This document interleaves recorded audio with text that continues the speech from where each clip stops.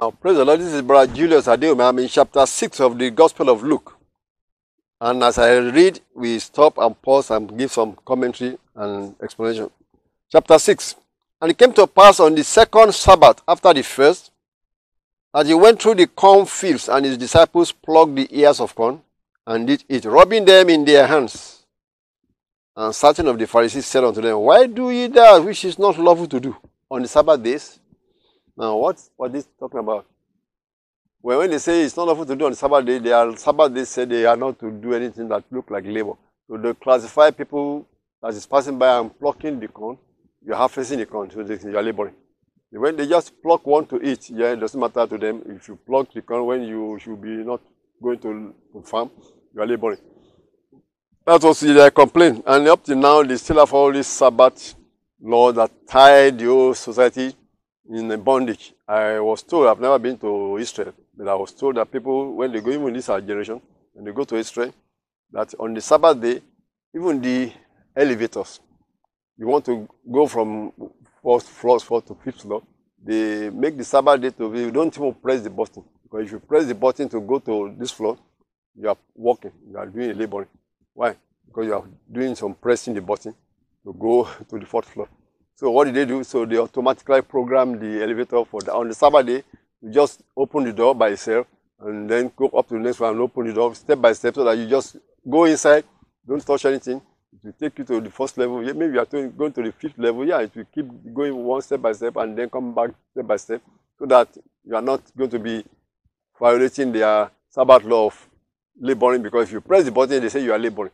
Now they tie the whole society down. So they are into something that may not really. Christ said that, look, the Sabbath is made for men, not meant for the Sabbath.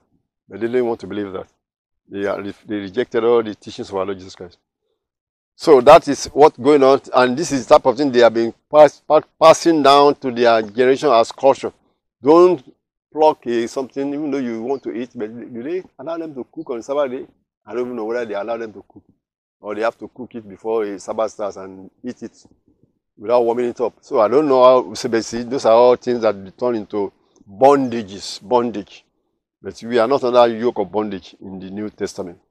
That's why Apostle Paul was preaching against some of those who said that anyone that believes in Lord Jesus Christ, you are justified from all things which you cannot be justified by the law of Moses. If you want to follow the law of Moses, you are in a bondage. But when you come to Christ, you are free. Free from all those bondages. Not sin, because sin has already been taken away from us. When you are born again, it took the nature of sin away from us so that we don't commit all these that are not commandments. You are no more part of that because it's no more in us to do all this bad stuff. That's what born again means. But all this ritualistic thing, don't touch, don't do this, don't do that, that go along with their culture. He said the culture is putting them in bondage. That's why Christ talking against their culture. It's a tradition of men, you call it tradition of men, that they make them to become the law. But he says it's just that your tradition, that you make them become like a bondage to people. And the Sabbath day rules and laws are part of those traditions of the Jews that put the whole society in bondage. When you come to Christ, you are free from all those traditions of men. Verse 3, Jesus answering them was going to address this Sabbath day thing.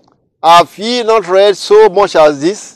What David did when he himself was an hungered, and they which were with him, how he went to the house of God, and did take and eat the shewbread, and gave also to them that were with him, which is not lawful to him to eat, but for the priest alone. So Christ was not even debating that these people, they were plucking. He said, well, they were hungry, and they plucked this thing. You think that is an offense for them to pluck something as they pass by and eat? He said, David even did worse than that.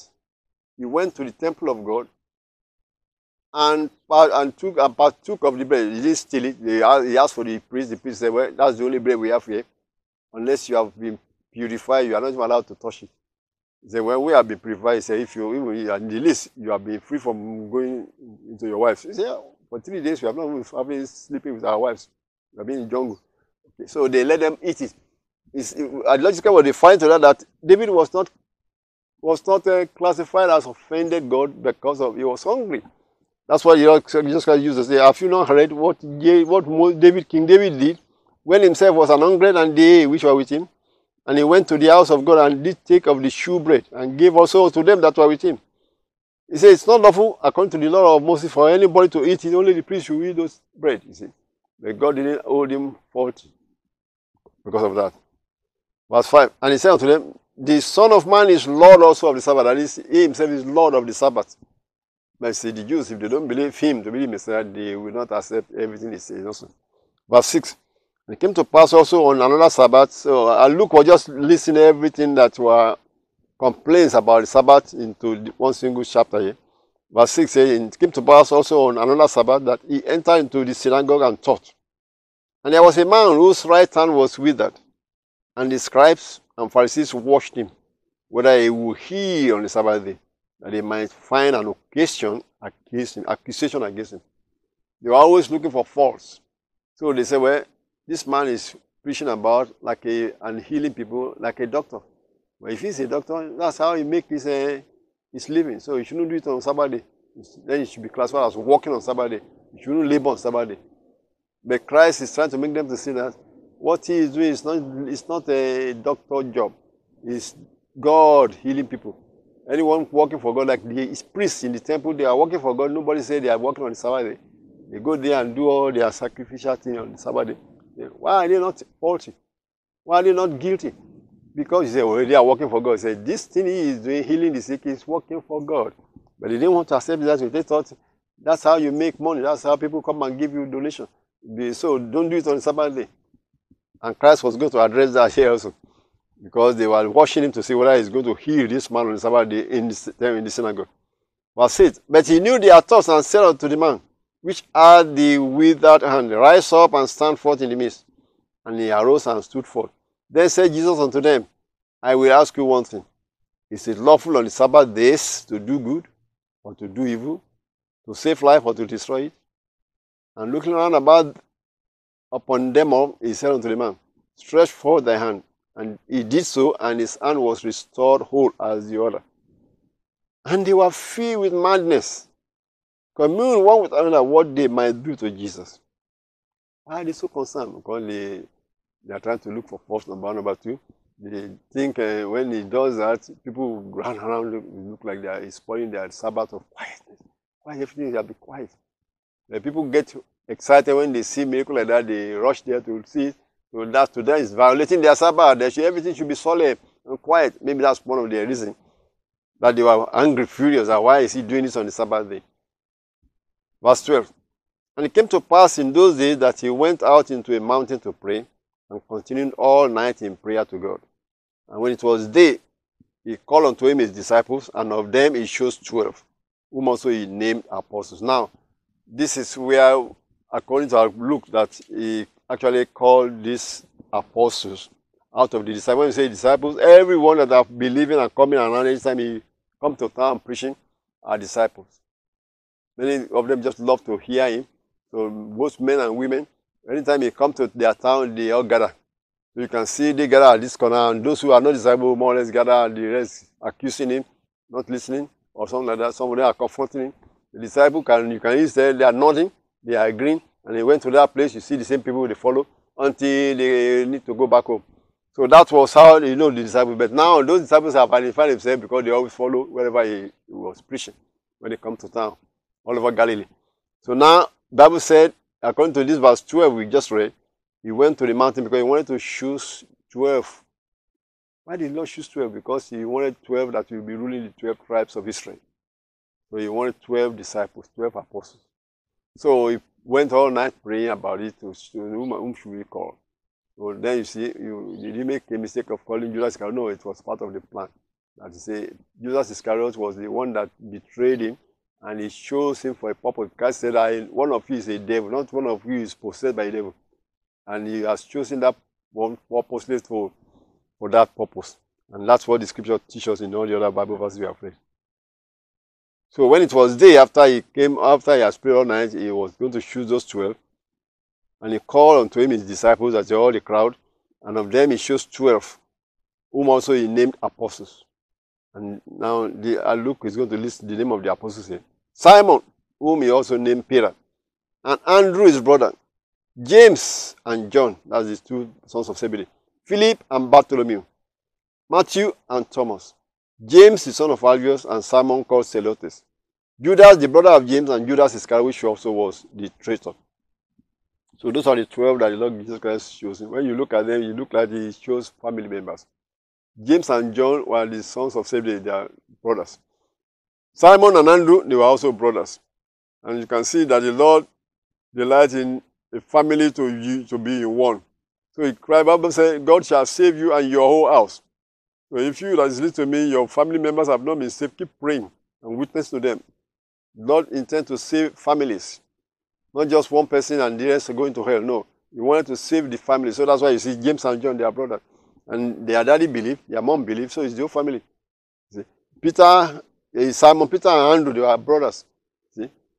And he went to their house and healed the mother-in-law. So you can see the whole family believed also. So Christ is you're not just calling individuals, he's calling families too. He says, thou shalt be saved and your whole house. So believe that and keep trusting God, keep praying for your family members that have not believed yet. You can bring them in. Just keep calling upon them. Calling upon the Lord for them. Amen. Now, verse 17.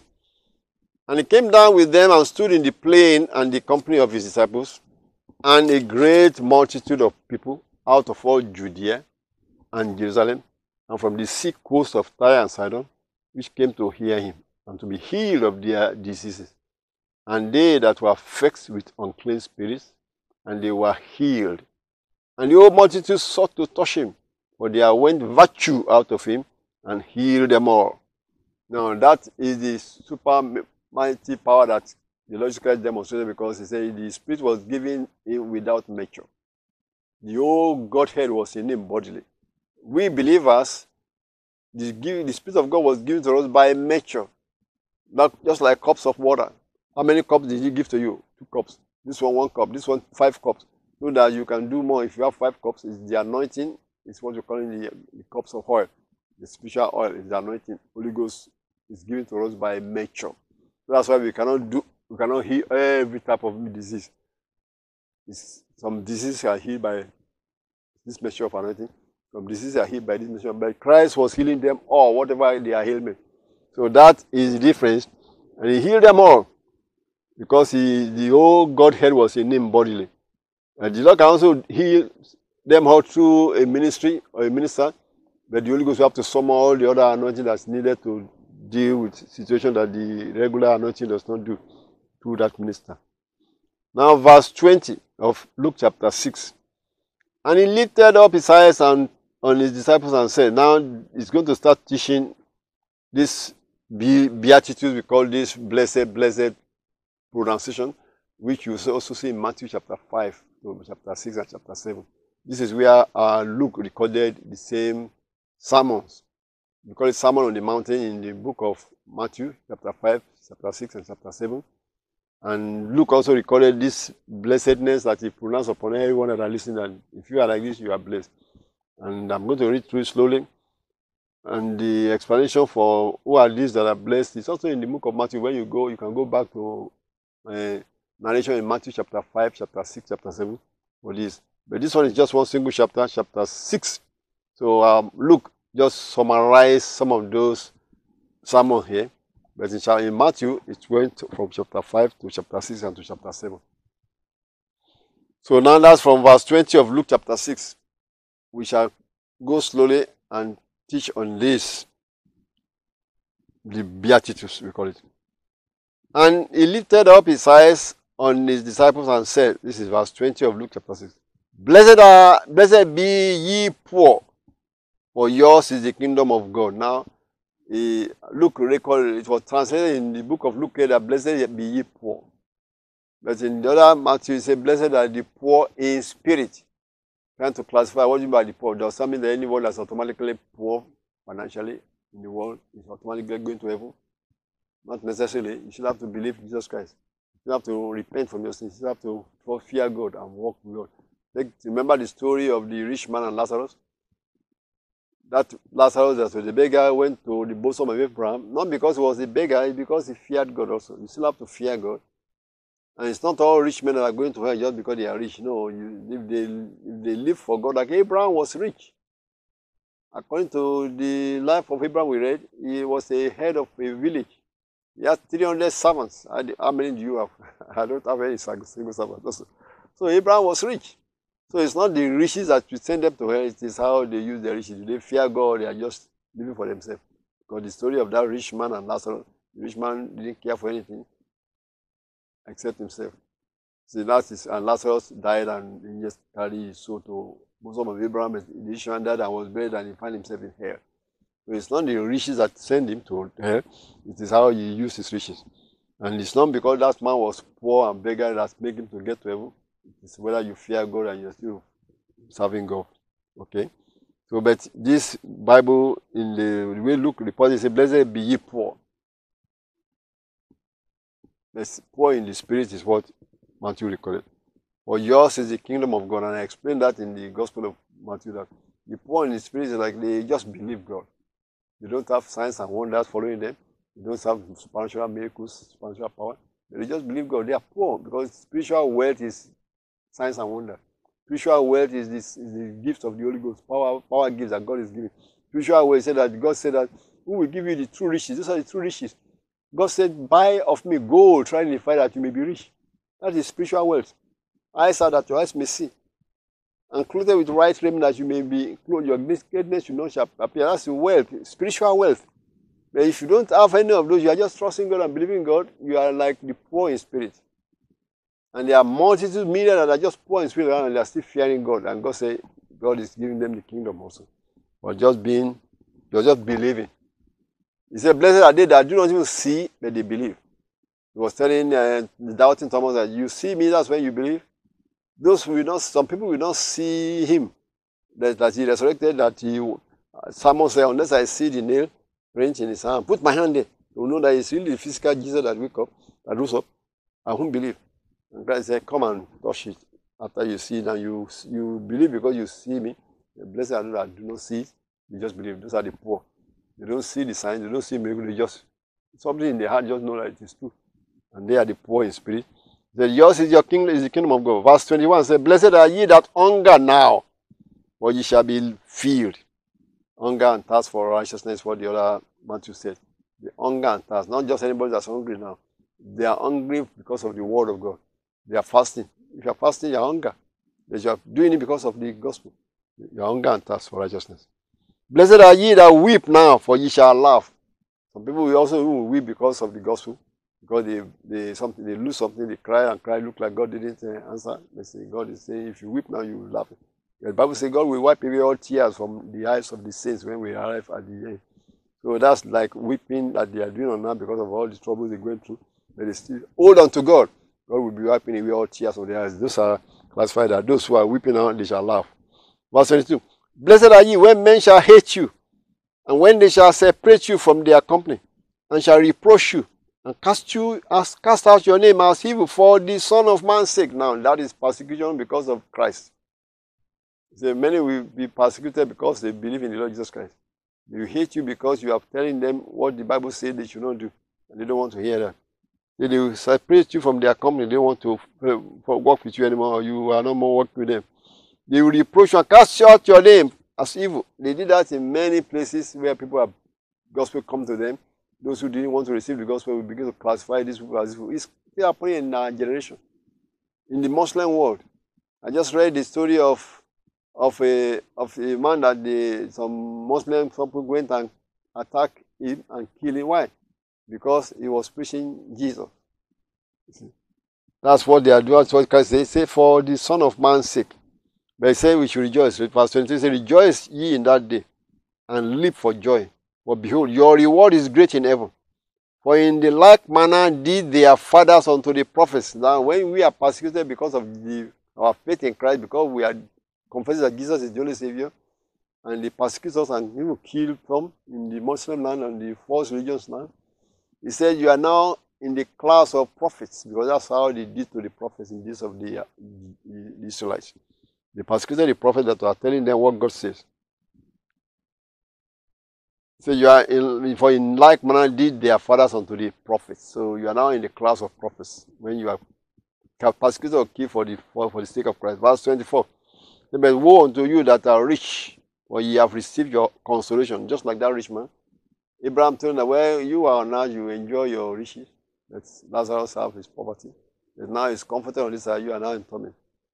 So that is falling into that category. If you are rich, you better use your wealth to help others. Use your wealth to preach the gospel. Use your wealth to help the poor. Then you won't be falling into this category of those that have received their consolation. Because Abraham was rich. Job was a very rich person. But see, how do they treat their wealth is what matters. They depend on that wealth, or they using it to do help to the poor. And God watches that. Say, he that giveth unto the poor, lendeth unto the Lord. So let's do our best to give unto the poor, so that we are lending to the Lord. Verse 25. Woe unto you that are full, for ye shall hunger.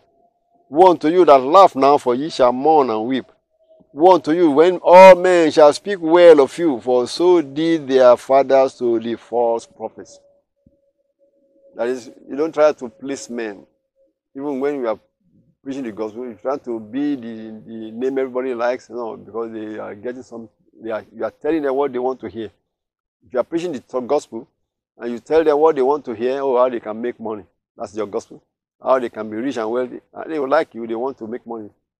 If you are telling them how to repent, people don't want to hear that. So that's why he said, when all men shall speak well of you, woe unto you. For so did their fathers to the false prophets. So be careful what you are telling them, what you are preaching them. If you want their favor, you want to be well liked, to be favored, to be patted on the back by the crowd, so that they like you, then you will be offended, because say the enemy, he that is friend to the world, he will be enemy to God.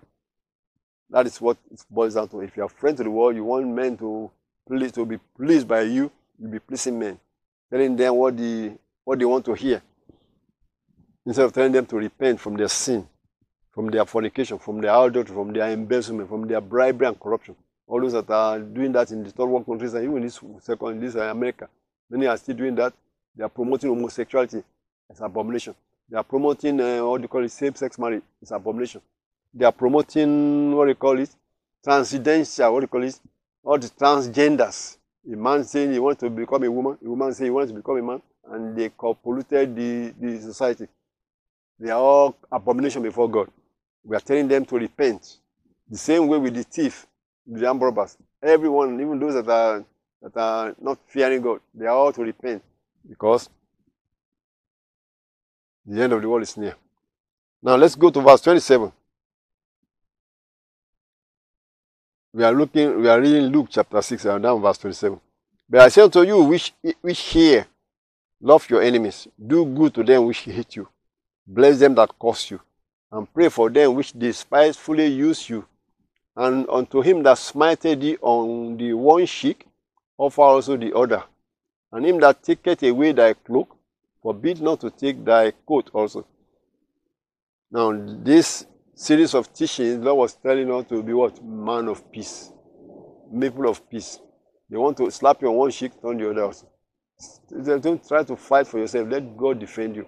Be a man of peace. That's really what it summarizes all of this thing. We explain more in the Gospel of Matthew, when it was Matthew chapter 6, chapter 5, chapter 6, where this were also repeated. If somebody wants to take away thy coat, and instead of going to court to fight it out, say, let him have your second coat also. Let God fight for you. And you will be saying, God fights slowly, but he fights fine. Verse 30 says, give to every man that asketh of thee, and of him that taketh away thy goods, ask them not again. That is, instead of fighting and forcing, give it out. If you want to take away your goods, let them have it. So that you are a man of peace. But God is going to judge for those who are taking away your goods. Just remind them that. Verse 31 says, as ye would that men should do to you, do ye also so to them likewise. For if you love them which love you, what thank have ye? For sinners also love those that love them. And if you do good to them which do good to you, what thank have you? For sinners also do even the same. Say we have to be above that. And if you lend to them of whom ye hope to receive, what thank have you? For sinners also lend to sinners to receive as much again. But love ye your enemies, and do good, and lend, hoping for nothing again. And your reward shall be great, and ye shall be the children of the highest. For he is kind unto the unthankful and to the evil. The God is kind to the evil and to the unthankful. We should be like our Father God in heaven, by being kind to every person. Loving our enemies, because we know the real enemy is Satan, not that man, not that woman. The real enemy is Satan. He may be using those men and those women that have sworn against you. But forgive them and don't count them as your enemies. No, the enemy is the spirit, satanic spirit that is using them. So then you try to pray against that satanic spirit, not against the man or the woman. Verse 36 said, be ye therefore merciful as your Father also is merciful. Verse 37, judge not and ye shall not be judged. Condemn not and ye shall not be condemned. Forgive and ye shall be forgiven. Now, those are Bible verses that are precise. Don't judge. Let the judgment be left to God. Because God judges according to motive, much more than according to what the man did. Motive. What is the purpose? Why did he do this? What is the motive in his heart? God watches the heart and the reins. So that's why he said we should not judge. Let God do the judging. Condemn not and ye shall not be condemned. Forgive and ye shall be forgiven. That forgiveness is essential because even in the book of Mark, God said that when you're asking something, you better remember to forgive so that Father can give you what you wanted. And that's why in the prayer of our Lord Jesus Christ, he said, our Father which art in heaven, hallowed be thy name, thy kingdom come, thy will be done on earth as it is done in heaven. Give us this day our daily bread, was follow be it, forgive us our sins. When you're asking for something for yourself, then remember to know you have to walk in forgiveness so that God can forgive. It's out of his forgiveness for us that he giveth us everything we ask for. Verse 38, give and it shall be given unto you. Good measure, pressed down, shaken together, running over, shall men give into your bosom. For with the same measure that ye mete out, withal it shall be measured to you again. The Lord is teaching us a precept here about how to receive is to give. When you give, people will give back to you. If you give bountifully, people will give back to you bountifully. God will cause them to give to you bountifully. If you just give sparingly, people will give back to you also sparingly. Because God is saying, with the measure that you give, so shall you be someone like when you are planting. You plant corn. If you fill your field with corn, there will be a whole field full of crops of corn. But if you just say, I only plant 5, then you only have 5 stalks of corn also. Verse 39. And he spake a parable unto them. Can the blind lead the blind? Shall they not both fall into the ditch?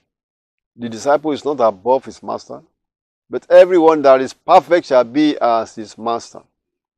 And but why beholdest thou the mote that is in thy brother's eye, but perceivest not the beam that is in thine own eye?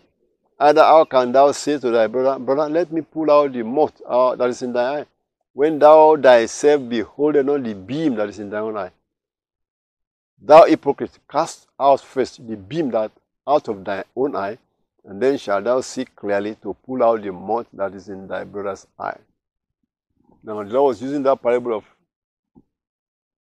repent first before you try to tell other people to repent. See the beam is a big log, is what you mean a beam. That is, your own sin is bigger. Take care of that first before you try to point to the sins of the other person. That's exactly an example of what the Lord was talking about. Say, take the beam out of your eye, then you can see clearly to be able to help your brother. Verse 43. For a good tree bringeth not forth corrupt fruit, neither doth a corrupt tree bring forth good fruit. For every tree is known by its own fruit. For of thorns men do not gather figs, nor of a bramble bush gather they grapes. A good man out of the good treasure of his heart bringeth forth that which is good, and an evil man out of the evil treasure of his heart bringeth forth that which is evil. For of the abundance of the heart his mouth speaketh.